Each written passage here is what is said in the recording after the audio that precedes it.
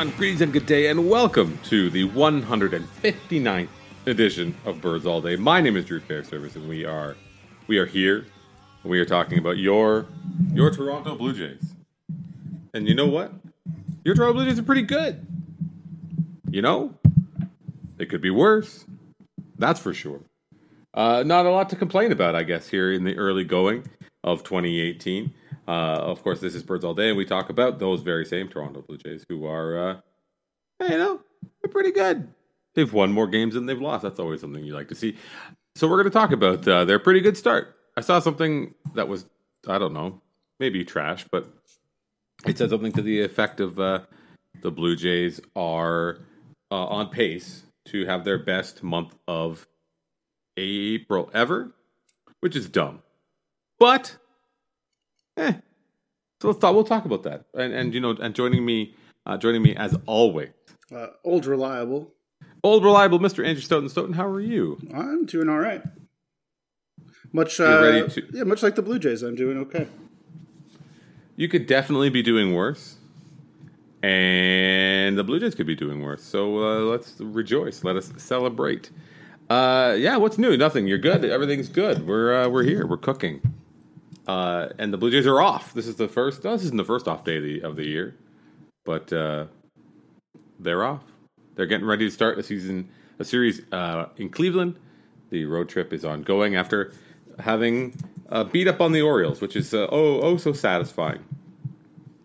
Is it not? Yeah, no, that's. I guess that's about it. That's all we have to say, really. I mean, things are good. Things are good. They win the games, and we just sort of clap but nod politely. Because that's sort of the outcome that you would hope for. It was interesting to me. I'll say this. I'll kick it off because there was a lot of pessimism in maybe skepticism, pessimism in these quarters during the off season because the Blue Jays, of course, did not make a lot of big splashy moves. They didn't break the bank. They didn't trade the farm to help today. But so getting off to a very, again, it's only been a couple of weeks, but it is encouraging. And it was interesting for me when the Blue Jays were playing the Orioles to listen to the Orioles broadcast, as I like to do, because I love Gary Thorne. So it was listening to them, and he and Mike Bordick, his broadcast colleague, sort of discuss. They were giving the Blue Jays a lot of credit. They were very this team's pretty good. They got power up and down the lineup. Of course, that's what they saw. They saw Aledmys Diaz hitting home runs. They didn't see him being awful like he was for the better part of last year. Win another uniform. So I don't know. To me, it's always refreshing, I guess, to see it, to hear it examined from the other side, to hear teams be a little bit wary. I mean, that team's pretty good. To see people from the outside of the organization, I guess, to pay them some respect. I don't know. It's still very early to get excited or to start to give them more credit than they're due, but it's been a good start. It has. I mean, yeah, no, that's all I got. Yeah, no, it's pretty good. No, but I think you're right to get it from that perspective is always not necessarily just encouraging, but it's encouraging when that perspective is good, and you could get out of the weird sort of tunnel vision that you have as a Blue Jays fan, and especially, not us, and maybe not anybody who listens to this, or not many of the people who listen to this, but people, I forget the word that somebody said about, somebody talked about demoralizing the fan base with no moves this offseason, was tweeting at me about something, and they're kind of half joking, but I don't think they were even that much joking. Like they really feel like somehow they've been kicked by the front office, who just doesn't care. When the reality is, they didn't need to do a lot to field a team that was okay, because they could have been an okay team last year with a little bit better health, right? So, tweaking the things that they've tweaked seems to be, we talked all offseason about how that seems like it was a smart way to go about it. Having Steve Pearce come into the season and, actually look like the guy that they thought they were getting has been nice. Having Curtis Granderson look like a really outstanding signing in the first 10 games. It's obviously ridiculous to get excited about it. Also, the April stat is bullshit, because the first two losses were were in March, of course. Mm-hmm. So the record isn't that great, but yeah, so it's slightly deceptive. But yeah, there was even a lot of fucking pessimism when Giancarlo Stanton was crushing balls on opening day, right? I mean, that was a pretty deflated room that we sat in and watched that game.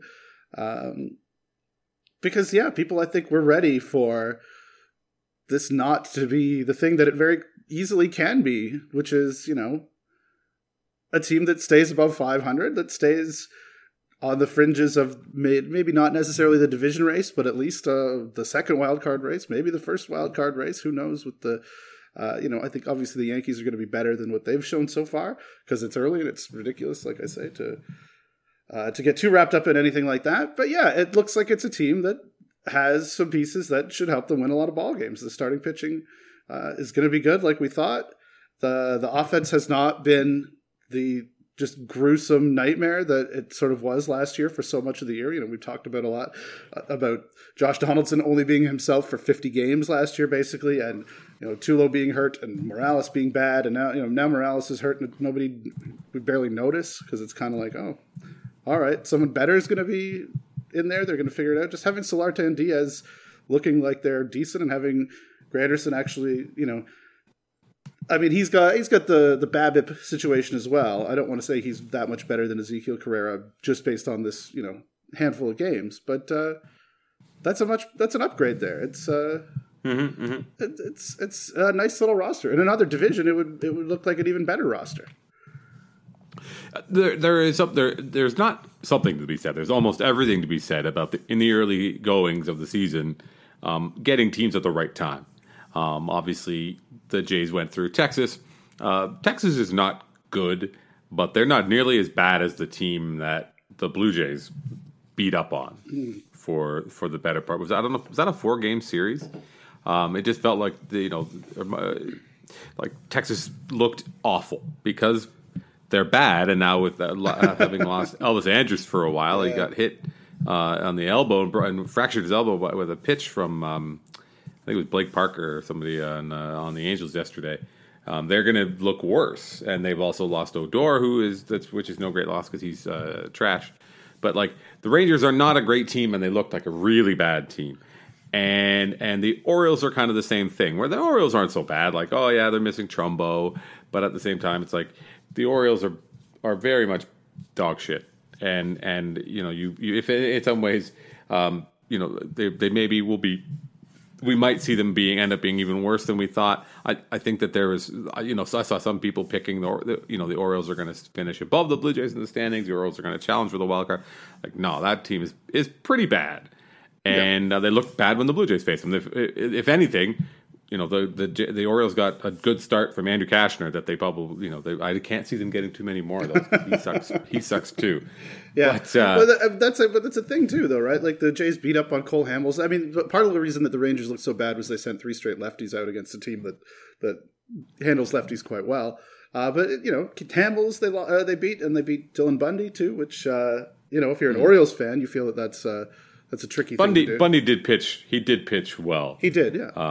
It's difficult to pin that loss on him. No, but you at least. I mean, but I don't know. The fact that they're capable of winning games, which I mean, obviously any team's capable of winning any game, but like that they're beating games started by good pitchers is a good sign. And I think it's been especially refreshing because last year was just so painful to watch the lineup try to hit and fail to hit when they were running out poor broken down Jose Bautista and Tulowitzki when he was here before the injury and Goins and Barney and Coughlin and the whole fucking lot of them. Like it was, no one's had a chance to get hurt yet, so we haven't had to see some of those replacement kind of guys. But guys have been hurt. Tulo, obviously, Morales on the shelf. And you just feel fucking better about it. Danny Jansen's, I think, started okay. Or have they even played much? Who cares? You don't even need to worry about that. You got Luke Maile up there. Yeah, that's right. Looking like Johnny fucking Bench. Doesn't even matter. He's there. He's going to just usurp Russell Martin. Russell Martin will fade to the background as the wizened veteran catcher who's going to show the young talent. Well, and Russell Martin will be the backup third baseman as well. We won't talk too much more about the rest of the teams because that is as the current plan. If you're a Patreon subscriber, if you contribute to the Patreon campaign, we're going to talk about the state of the league here in the first couple of weeks. We'll take a quick look around at some of the teams the Jays are competing with. So if that's something that you'd like to hear more of, you can head over to patreon.com/birdsallday and kick us a couple bucks a month, and then you will have access to that exclusive content, Super Bad, our exclusive content that we do, our exclusive segment that we do, just for them. So if you want to hear us talk about the Angels, if you want to hear, which is all I'm just wait. This is me killing time until we get to do that, and the rest of the American League, dial it up on Patreon. But one thing we should talk about that happened in Baltimore. That we can get to the Rangers. We will badmouth the Rangers at length during the exclusive Super Bad segment. Aaron Sanchez. Aaron Sanchez was amazing. He carried a no-hitter into the 8th inning. Yeah. And he eventually surrendered a run and of course gave up, I believe it was 3 hits in a row. But he has looked very, very good so far this year. Yeah, I would say better than I would have anyone might have expected. Yeah, well, I mean, there's that piece that Jeff Sullivan wrote at Fangraphs about after the first start, which was basically he looks like he has an elite changeup now, as long as he just keeps throwing it the way that he does and using it as much as he has. Like that's what he said after the first start, and then Sanchez was so outstanding in that second one. It was a bit of a weird game, with the cold. But and he wasn't, maybe it was the gun in Tampa. I don't know how that all works, or if they're just getting the TrackMan stuff now, or the Statcast stuff, or whatever it is. But people were noticing the velocity was maybe a little bit down in that game where he threw a no hitter into the 8th inning, and the movement was just ridiculous on everything because that's kind of what Aaron Sanchez does, and having that weapon and having the ability to be a guy who can get swing and miss in addition to being what he already was is, it could be a real game changer. I mean, 2 starts is just 2 starts. We didn't really feel like this coming out of the spring. So you don't want to read too much into it. But if anybody hasn't read the Sullivan piece, I highly recommend that you do so because it's awesome. It's like, Aaron Sanchez has a changeup that profiles in terms of the break, the horizontal break, the vertical break, all the, all that good stuff, with like I think the separation, which has been an issue for him, right? He throws it a little bit harder than a lot of people do, but the way it's worked so far this year, looks like what some of the best changeups in the league look like. So that's scary. That's great. It's very good news. For me, watching that start against the Orioles, I came away really, really impressed with the changeup. Like it looked different to me, because he can throw it off of his fastball, which obviously has all that crazy movement as you mentioned, but he was throwing it 4 strikes. So if he has the ability to not only to throw it in there to get a called strike with it, but then also to like bury it to a left-handed batter in particular, because he's always been pretty good. I mean, in the Sullivan piece, he highlights that bat against Jose Abreu when he throws 2 in a row. He doubles up on the changeup to Abreu, and that is all unto itself. I mean, everyone, Blue Jays fans will remember the Ricky Romero struggles and the Danks theory, where he wouldn't throw it to left-handed batter, so the Rays used to send only lefties up against him, and so for Sanchez to be unafraid to throw it to either handed batters, and for him to throw it for strikes, to me, it's really, really, really exciting. It's not. The knock for him, especially for me, I've been pretty critical of Aaron Sanchez over the years, was always that he was a kind of a one-pitch pitcher, and he always had kind of a nice big curveball, big yacker that he would throw from time to time, and he threw a couple of them on the other night, Tuesday night, I guess that was against the Orioles. But the changeup was just a really nice pitch, something that you can really A, get lefties out a bit on, and B, just really make life difficult for right-handed batters. Yeah. And I don't think I don't. Sorry, go ahead. No, go I was ahead. just gonna say, and for batters who have trouble squaring him up and getting good contact off of him in the first place, just adding that dimension is it just takes him to another level. Yeah. And for looking at the shape and the usage of a pitch is something that, in my mind, is kind of outside of the realm of sample size. It's not like you want to say, oh, he's got a 15% swinging strike rate on him. Well, like that, I'm not so much interested in that. Or he's pitching he's having a bad year. He's pitching to like a 5 ERA after 2 starts or whatever it might be. But when a guy makes like an obvious, dynamic, observable changes something in his offerings, in his repertoire, something that obviously he's been working on, and then to have that come out and be as plain as day. Because again, I've obviously watched Aaron Sanchez pitch a shit ton. But it was obvious to me that something was different, and it was really exciting. So that's always nice. And maybe it'll come and go. Maybe the command of it won't last. Maybe that was, everyone has those days where everything is going well and the stuff is perfect. And if he can continue to command that pitch like that and throw it for a strike when he needs to, or when he's got guys who are leaning out over, looking for the fastball or cheating on the fastball, to me that's a pretty nice combination. Yeah, giddy up. Yeah, I have nothing to add. It is one of the things that have been enjoyable so far, for sure. Perhaps the most enjoyable sort of revelation from this early season run, where the Jays have managed to not completely fall on their fucking faces like they do every year. We're all so happy and content that the season isn't over, basically. Mm-hmm. Like, hey, I never know what could happen here. I know it's April, not even tax day, but, maybe this is their year. No, I don't know what's thinking about that. It does suck to have to convince yourself, as we did last year, that, it's still very early. They still have a chance, even though you're doing the math in your head of like the pace they have to play at to get out of the hole that they dug themselves. And I've seen people mock the "it's early" crowd last year, and we do have to remember that they had like 9 chances to get back to 500 and could have gone from there. It wasn't necessarily as horrible a thing that it didn't necessarily matter as much as it seemed like it did at the time, but it did, and it's so nice to not have just that, not have to worry about each additional loss at this point. To watch them lose a game and be like, oh well, they've won 3 series in a row, and split the first one. If they keep doing that, that is A-okay. We could deal with mentally you could deal with the loss more than when you're 2-17 or whatever the fuck it was. Mm-hmm. Mm-hmm. Speaking of dealing with the loss, you mentioned it a little bit before. Kendrys Morales is injured.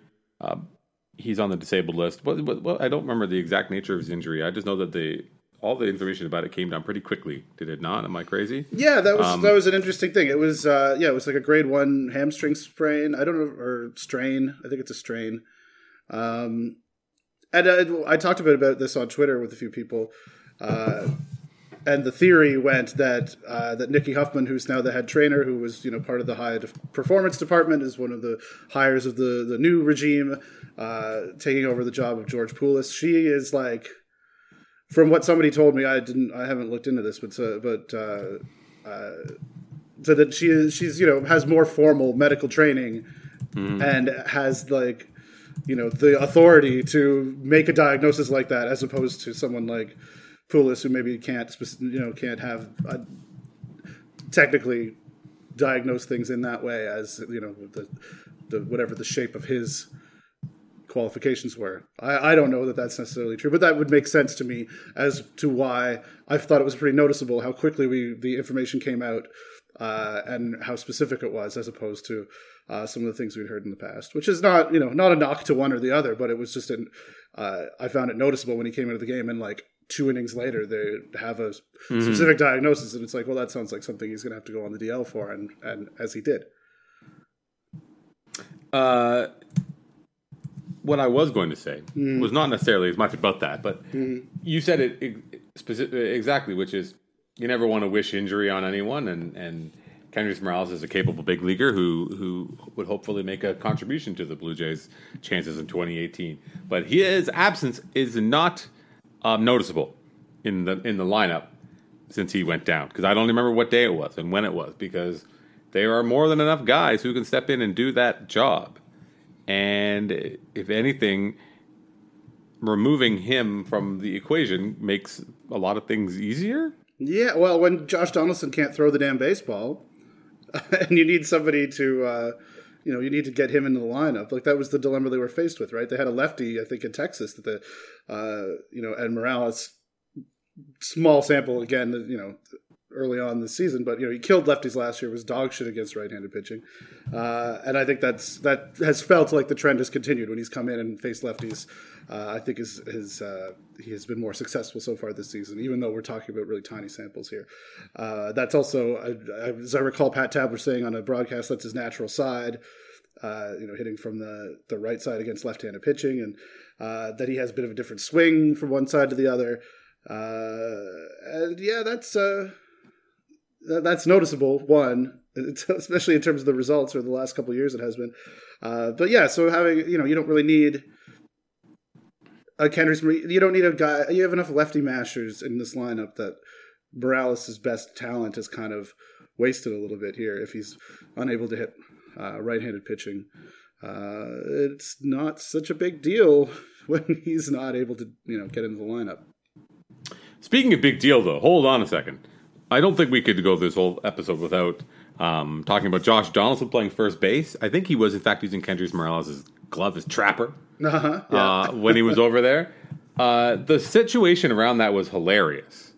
Was it not? Yeah, well... Did you see the quote? Well, why don't you go ahead? Oh, my God, yeah. If you know it well. Well, it was...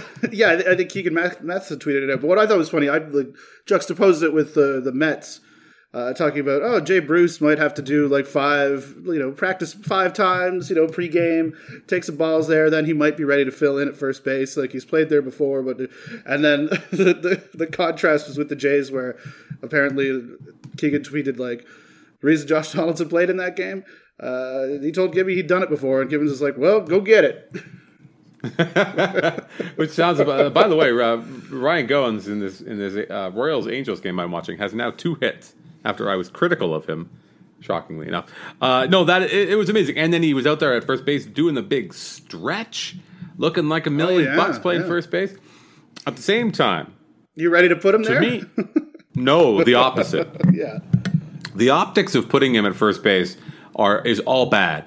It reminds me about. It makes me think about when your car, your odometer rolls over from like 99,999 kilometers over to 100,000. Even though nominally nothing's different about your car, it like takes a big chunk out of your value. As soon as you start spending too much time over there at first base, it's like, oh, that's a first baseman over there. I don't know if we can, you just view him in a different light. It just everything about him is different. I don't want to see him making starts over there. As soon as that was the kiss of death with Jose Bautista. As soon as it was like, we could play him at first base. Nope. Then he's dead. He was useless. He was done after that. Yeah. I was reading. I was going back through. I don't know what I was looking at. Well, remember Jose Bautista was starting in center field in like 2015. No, 15, 14? Maybe 14, but yeah. It doesn't even really matter. Ago, yeah. No. But then they were like, maybe they can play him at first base. It's like, no, kiss of death. Kiss of death. So I don't want to see Josh Donaldson over there anymore, although he's obviously willing and he doesn't give a shit. He'll play anywhere. He'll play shortstop. Again, this is a guy we were like, maybe he could play shortstop a little bit this year. Who knows? But yeah, no, I don't think that they're, God bless Kendrys Morales, but with Steve Pearce performing at or above, he looks like Steve Pearce. He looks like the prototypical or the professional hitter that we all love to kind of roll our eyes when we hear that term used. But that's kind of what he is. He can hit. He's not really bringing too much else to the table. He's god awful in the outfield. They're playing him in right field, which just seems like a crime. But he can certainly hit, and Granderson can hit. And even though his defense probably is maybe he never had much of a throwing arm, but he was a guy who played center field in big leagues for a long, long time. So you're okay with him out there. And but those are also guys who can cycle through a DH if you're going in a different direction, depending on what's going on in the outfield. Which brings me to the next point. Mm-hmm. Which is so Steve Pearce is good. and we're happy. Curtis Granderson is good. We're happy. The following players are bad and should be cut. Number 1, Devin Travis. Yeah, you're off that bandwagon, I see. Yeah. Maybe. Kinda. I don't know. Obviously, he has succeeded in the big leagues as a member of the Blue Jays more than once. But also, he has not succeeded in the big leagues for big chunks. Like, there's one, 2015 is carrying him a lot of the way, Oh, I don't know. Maybe I'm just worried that maybe he's not good. Well, he was awful last April, too, though he didn't really have a spring training to speak of. And then May just carried the whole team in May. It was outstanding. So, maybe it's just a matter of that's the kind of guy that he is. He needs to get his timing down. He needs a little more time to get into it. I mean, I'm not ready to write off Devin Travis, obviously. But it is in times like these where the flaws become a little more noticeable, for sure. You'd like to see some more walks. Right now, I did the very, very, ludicrously early look at some of the StatCast data and the exit velocity stuff. And he's just not hitting the ball with authority. I don't know if that's changed over the last handful of games. It probably has because it's so early that there's, the samples are likely to fluctuate quite a bit, which is why it was silly to do that, even though I did it anyway. But yeah, check cleared though, right?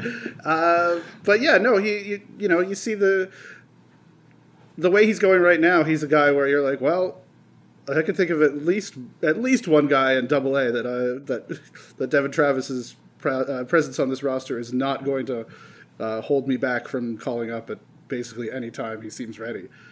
But that's really, really premature to say. It is premature to say, and yet here we are saying it. Yeah, he's done. No, I think you're right. I think it could turn around. I would not be surprised if it completely turned around. He has been a very nice player in the big leagues. I think it's like over 5 wins over 200 games. The issue's been the health, and you wonder if the knee thing is maybe that has some relationship to the inability to drive the ball as hard as he has in the past. And if that's a trend that continues, then maybe I'll start to get worried about it. If he's not going to be able to hit the ball the way that he needs to be a successful big leaguer, because obviously that's his thing. I mean, he's not a Randall Grichuk out there, who I think is another player you may end up cutting before the season. Oh yeah, he's next on the cutting list. But he's not out there, with those kind of exit velocities. He sometimes can have that inside out swing and do the go with the pitch, go the other way, not necessarily clobbering it. But yeah, it's something that absolutely deserves consideration and monitoring, and nobody should be calm and thinking that he's going to be totally fine, but he may well just snap out of it and make us look ridiculous. I mean, when we're talking about such small sample sizes, we've been fooled in the past. Troy Tulowitzki looked dead for a couple months, 3 months, I want to say in 2016, and then looked like a league average hitter, maybe even better for that last gasp of his poor once incredible career. We've done this before. We do this sort of special pleading over a guy who's hurt or a guy who's aging or kind of having these struggles, where we highlight or lean heavily on this chunk of time, this chunk of production. If it's a Devin Travis May in 2017 or June in 2016 or whatever individual months that he's able to sort of remind everyone of what he could possibly be. But as it starts to get longer over time, and those kind of batches of competence suddenly become fewer or far between, or even when the lows are low enough and prolonged enough that they're pulling down the overall production, that's when you start to question about whether or not this is the guy that this is gonna be our guy. This is gonna be the person who's gonna be in this role every day. So maybe you start to look around at alternatives at that point. But I do think that Devin Travis does have a track record such that he has looked at, for extended periods of time, like a above average big league hitter. Like, there's no why say anything else. That anything else would be a lie. Mm-hmm. So also the nature of baseball. That's how baseball works. He's going to get rope. He's going to get all the rope that Gibby can afford him, probably, because that just seems like the kind of guy that John Gibbons is. And then he'll be the everyday second baseman until he isn't. And if it's health or if it's performance, who knows? But at the same time, it's a shame to cut him. And you mentioned Randal Grichuk, who is not off to a great start as a Blue Jay. Some might say he's off to a terrible start as a Blue Jay. Mostly because that is accurate. He's been very bad. Oh, yeah. Awful. Very, very bad. Lots of strikeouts. Not as many strikeouts as Travis. Not a lot of walks, but still more walks than Travis. And he did hit a home run. Mm-hmm. But, looking pretty grim. But what does that mean? Nothing. No, right? Not really. I mean, he how good is he going to look, I guess is the thing. I mean, the Blue Jays kind of made a bet here against the better judgment of the St. Louis Cardinals, not a well-run organization at all, right? Like, which is, maybe a red flag, but they've made a bet on a guy who, fits a profile that they, just based on the Teoscar Hernandez thing, acquisition of him, they don't hate as much as maybe other people do. Maybe say you or I, or the people running the St. Louis Cardinals. No, you know what? Go ahead. Sorry, no, go ahead. No, go ahead. I was just going to say, I mean, what is Grichuk going to do? It's going to be, you're going to get 30 home runs at some point, and you're going to hope that they come in situations where they kind of matter, and then he's going to give you some decent defense in right field, and that's about it. Mm-hmm. I don't disagree, and the point about Teoscar Hernandez, who obviously elicited a lot of shrugs when the Blue Jays acquired him, and unless you happen to remember the game where he hit 2 home runs, 2 years ago, and then he of course kind of set the world on fire a little bit in September, and now he's down in Buffalo. So he went from being a nobody to the savior, and then now that Grichuk is off to a slow start. The belief is, of course, then that Teoscar Hernandez will come in and save the day, even though they are very, very similar. And both, Grichuk this is not who he is. He's not. Nobody's this bad, and there's always an equal chance that Hernandez could come in and slump as well. But one thing I will say about this kind of player profile, I do like when they have the ability to do a little bit more. When the Blue Jays were playing the Rangers all weekend, and we were watching Joey Gallo, and in some ways Joey Gallo comes to the plate, and I'm very wary because it's like, man, he's got like 80 power. He could hit it through the wall if he wanted to. But on the other hand, I'm like, Joey Gallo is fucking awful. Yeah, a little bit. And that player profile does not appeal to me at all. Now, he's kind of stuck playing first base because of Adrian Beltre, so Gallo is probably could be a third baseman. But I mean, like, that take and rake, maybe he'll walk, he'll strike out 40% of the time, he'll hit some home runs. Man, if you can't play defense or a good defensive or play a good defensive role, man, that player profile just does not suit me, maybe like it used to. And even if you are good, I mean, you have to be George Springer and go from being that and then get way better really fast to then become awesome. But like, I don't know. You're right in that they have a higher tolerance for that kind of player type. I guess if they believe that as we've said before, they seem to think that they can coach these guys up or help develop players like this. So. Well, and this is them taking their shot. I mean, that is what it is. And I mean, Atkins and there was much made about Grichuk's vision training over the offseason, which obviously is, one of those ridiculous things that every spring, not to say that he wasn't doing it or isn't trying or anything, but there are things that apparently the Blue Jays saw in him and I think they could do with him that can add to his value and make him less one-dimensional.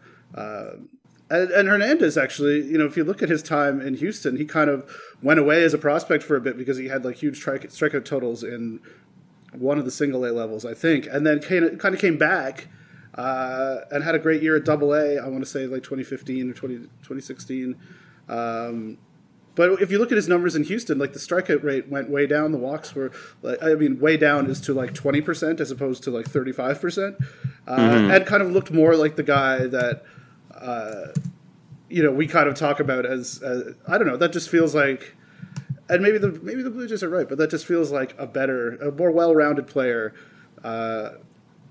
Feels like it's a better contributor, even though that maybe that's just us not appreciating the fact that.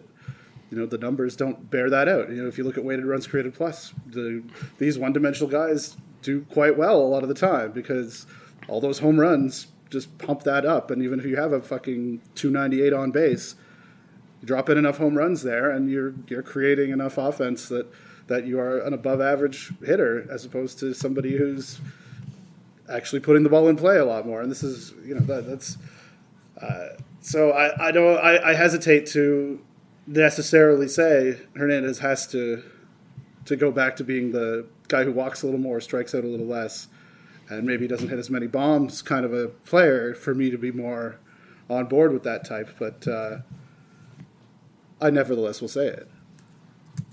Nevertheless we'll say it. Anybody? Oh, one other bad player that I think we should cut. That should be cut. Marcus Stroman. Oh, wow. Well. He's bad. I don't know if you noticed that. Bad now. Is he bad now? No, I didn't notice that. I thought he was okay. Yeah, he's bad. He is walking the whole world, and that makes him bad. Well, he did. That's the only thing that's that shoulder thing. Cut him a little slack, perhaps. I will do no such thing, and I will cut him indeed, but no slack. Okay. Don't be bad anymore. He's walking 17% of the batters that he's faced. That's bad. Sample size be damned. Bad now. Getting just pulled, hard hit balls slightly above where it usually is. Oh, unbelievable. He's bad. No, I don't know. He's fine. Yeah. I mean, the walks are discouraging, but it's been 2 starts. Yeah. So that's really all that needs to be said. I think got 8 walks in 9 2/3 innings. Well, I mean, yeah. Sanchez is the ace now. It's that simple. I think J-Happ is the ace. I don't really think there's any debate about that in my mind, which is a very strange thing to say at any point in human history, let alone in 2018. J-Happ is such a fucking stud. His numbers obviously don't jump off the page because it's early and they don't necessarily, I don't know. He's awesome. Love J-Happ. Huge strikeout numbers. Hard not to like J-Happ. Yeah, absolutely. It's also hard to like J-Happ. He doesn't give you a lot to work with. But in terms of just like he's very tall and skinny and quiet. I'm talking from a fan perspective, like J-Happ doesn't quicken the pulse, but damn, he's real good. I like him a lot. Got a haircut you could set your watch to. Well, there's a reason for that. But yeah, I know. But yeah, it doesn't quicken the pulse much. But yeah, re-sign J-Happ. Let's do it. Do it already. Man is old though. Gonna saddle him with that qualifying offer. He's got no market. He'll be happy to come back. The Blue Jays, the Vlad and Bo era is getting so close. This is obviously a tangent. That no need to take that step back in 2019. Keep these guys. Keep some talent around, and let's infuse it with those youngsters instead of like this ridiculous idea of trying to rebuild, as it were, your entire roster for a couple years from now. Bullshit. Keep Happ around. Keep Estrada around. Have some veterans here. We're still decent when you get all those free wins from Guerrero and Bichette. You are not going to get a lot of beef, a lot of complaint from me for keeping J-Happ around. Yeah. Fun fact about J-Happ, according to Fangraphs, according to the pitch effective data, here in the early going in 2018, at highest average fastball velocity of his career. Wow. He's averaging 93.3 miles an hour on his fastball. He's 35 years old. Love it. He's like, I think in a lot of ways, J-Happ is like LeBron James. Okay. Yeah. Yeah. Just he's real good. Getting better with age. Getting better with age. You have spoken of the teens briefly. We can have teen talk here now. Vlad Guerrero, as it turns out, very good. It does seem like that's true, yeah. The moment that many of us have been waiting for, other than when he actually plays in the big leagues for real, is that Vlad Guerrero, the cabin light for home runs went off in the A3 Airbus Guerrero Jr.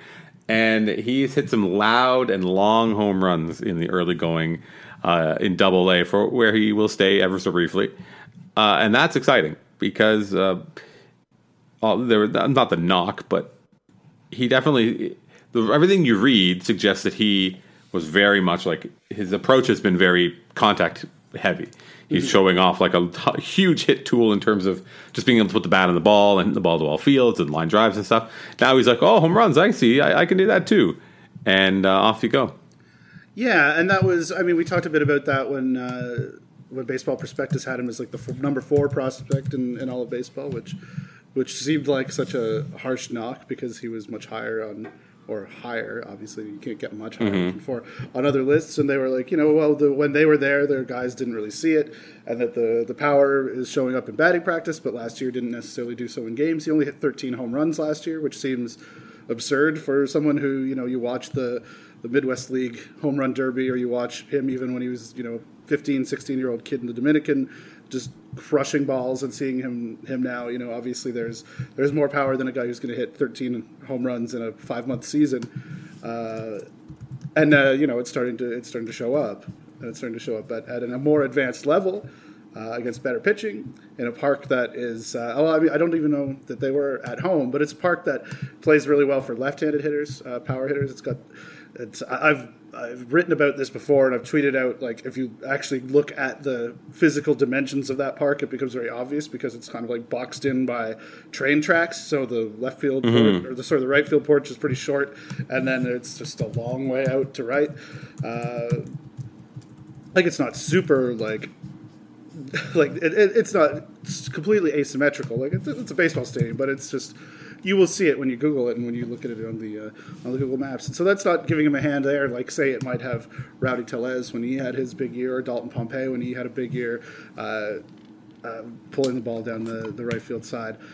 Thames and Snyder. Yeah, those were other guys who had. I mean, I think Eric Thames' power might be for real, but yeah, other guys who kind of had that same knock with the park helping them out a bit. But obviously, a right-handed hitter might have a little trouble with power in that home park.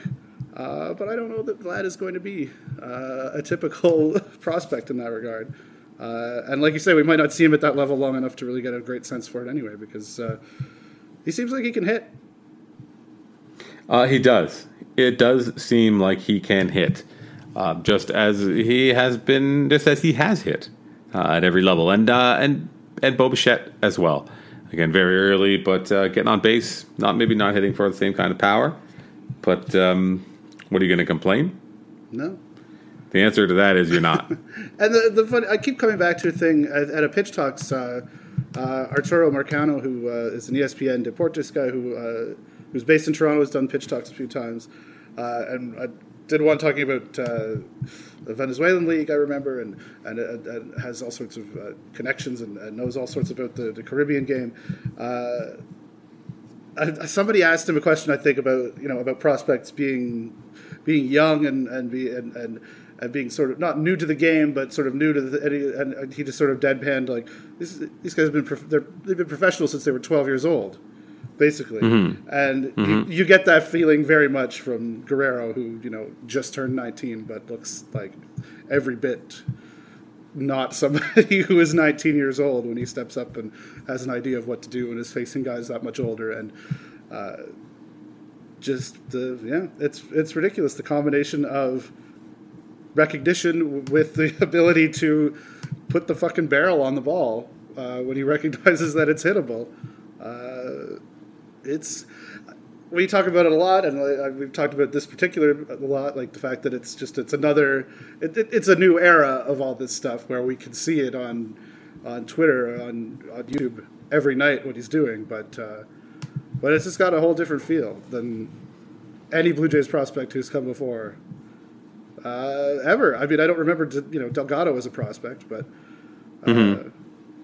But yeah, it's something else. It's something else. I'm the same way. I didn't really, obviously the Travis Snyder thing that we all had, many of us have had a hard time letting go of, but this is it's something else, and it's exciting, and in some ways I'm thankful that, everyone should be thankful that the big league team is off to a strong start, because it keeps the attention there, and the Blue Jays have obviously in the early going have played against, getting series against the Orioles, series against the Yankees, series against the Rangers. There's a lot of fun associated with those series. It's fun to hate on the Rangers. It's fun to laugh at the Orioles. It's fun to, just everything with the Yankees is always a little bit extra. So that it's nice to have that going on, so that the 2018 baseball season isn't watching Vlad Guerrero Jr. from afar, because it very easily could turn into that. Oh yeah. And if you're the Braves this year, everything that happens at the big league level is done with what's this going to mean for Ronald Acuna? Like, everything is about that, right? Everything is, this guy Preston Tucker's off to a hot start, so that means they might have to move Nick Markakis out when Acuna's ready, or whatever. Like, back and forth all the time. What the Braves people that I, kind of peer in on from time to time, that seems to be the debate.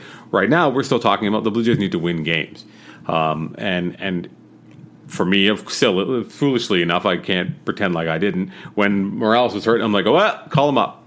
Up he comes. Right. It's got to be now. It has to be now. And then it wasn't. It was Tim Mesa. But it's nice to have them happening. These two things happening in concert, happening side by side, rather than just sitting and openly pining to bring Guerrero Jr. up. Where now, if they continue to play good baseball, there's a good chance that a very good player, maybe two, can help them continue to play good baseball at the big league level. And that is, and I wrote about this in my Donaldson piece that was up here on Thursday. But like that, and what I was saying before about fucking re-sign J-Hap. Like, I don't know, try to be good next year. Don't, this idea of the reset year. It's too early to be calling that off entirely after like 10 games or whatever the hell it's been. But I don't know. There are real major leaguers here. You keep Donaldson around if you can figure that out, and you can keep Happ around, and you can add Guerrero and Bichette to that team. That's that you're looking real good, I think. And not only that, then you don't have to do this stupid Braves thing where you're like, well, what do we think about their service time? How do we manipulate this? How do we do all that bullshit? You could just kind of be like, these guys can help us now. We want them to come up and help us now. If your 2019 team has actual intentions on being good, then the answer of what to do about their service time is obvious. You call up the guys who are ready to help you. So yeah, let's just keep doubling down. let the oldest team in baseball stay the oldest team in baseball forever. Yeah, well, I'm not saying we'd sign Morales. There are certain. How brave of you! Yeah, thank you. I'm not just saying that, but yeah, I try, and I think that's kind of, they've hedged their bets a lot with the roster that they have, with Granderson being 1 year, and with getting guys for nothing, and Grichuk and Solarte who have a little bit of term, but are 2-win guys, not more than that. But I don't know if you lose Donaldson and the equation changes, and that's kind of what I was writing a bit about this week, in addition to talking about what we did on Superbad last time about the Blackman deal. But if you don't lose Donaldson, then there's a team here, and that's going to get a bunch of free wins from these guys, from Danny Jansen, from perhaps Anthony Alford. Like, there are people to come in and pick up the slack and make this a younger team, without having to make a more concerted effort to clear away the old guys, because it will just be sort of natural how guys come in and take those positions and take those jobs. So yeah, 2019, let's go. Let's stop this rebuild talk right now. Sold. Sold. That's good. I'm in. I like that. I think that you are right. And I'm encouraged. I'm encouraged by the children and encouraged by the old men as well. I feel this is an episode we're going to have to like mark and listen back to in like 3 months, and perhaps we'll have to marvel at how astoundingly wrong we've been here. It's important to be as naive as possible, to just wish cast away and be like, well, 36-year-old J-Happ will still be a very, very good pitcher, which is to say nothing of like how 35-year-old J-Happ finishes the other 32 starts of his season. But yeah, I don't know. It's they're not 9-1, right? They don't look like the best team in baseball, but they look good, and I don't know why anyone would ever complain about that. So we won't. So to keep from complaining, other than the 3 players that we sadly had to cut, we won't complain, and we'll move on. We'll shut it down. Actually, this is it. So as we always say, subscribe to the podcast if you are on iTunes or Podbean and some of those places where we host it on SoundCloud. So that's the number one place you can get it directly from us, and it's not going to be some weird thing full of disease. So SoundCloud is our spot, soundcloud.com/birdsallday. There's an RSS feed you can find on there. And, of course, patreon.com, as we mentioned before, patreon.com/birdsallday. If you want to support the podcast and keep us going, keep us living in the style to which we have grown accustomed, and if you want to get the exclusive Superbad segments and, other stuff happens through there, too. And this week on Superbad, we're going to talk about the rest of the American League and take a look at how things have shaken out in the early going. You got anything else, Stoughton? I do not. Of course, you can read Stoughton at The Athletic TO, which you should subscribe to. I did, and it's great. A lot of good stuff. John Lott. If you want to read John Lott, that's where you go, and that pays for itself almost immediately. Lott is amazing, but I mean, fuck. Jason Stark and Ken Rosenthal, and they continue to add. I mean, I don't want to go full on into the sales pitch mode, but they continue to add writers across the league. They've got great coverage of the Angels, which I was tweeting about earlier, because that's a team obviously that the Jays are going to be watching, and we'll be talking about a bunch of teams on Superbad from around the American League that are of interest to a team that is pretty confident that they're going to be competing for a wild card at best. So and so there's lots of coverage in lots of cities and all the other sports too. I mean, I don't know if you've heard about hockey, but that's a thing that's happened. They seem to be. They have some very, very, very good hockey writers. Friends of ours, Justin Bourne, to name one. And Bourne's the best. And if you like hockey, now's the time to be reading that. Basketball, of course. Some great basketball stuff if you're a Raptors fan or not. I lots of cool stuff about LeBron you can read on there too. Yeah, no, I like to read about LeBron. It is a growing juggernaut. It's intimidating as hell to be a part of. I tell you what. Well, can't get a better sales pitch than that now, can you? So that's it. That's it for this edition of Birds All Day. We will talk to you next week when something else will have stupidly happened and all this will be for naught. We'll talk to you later on Birds All Day.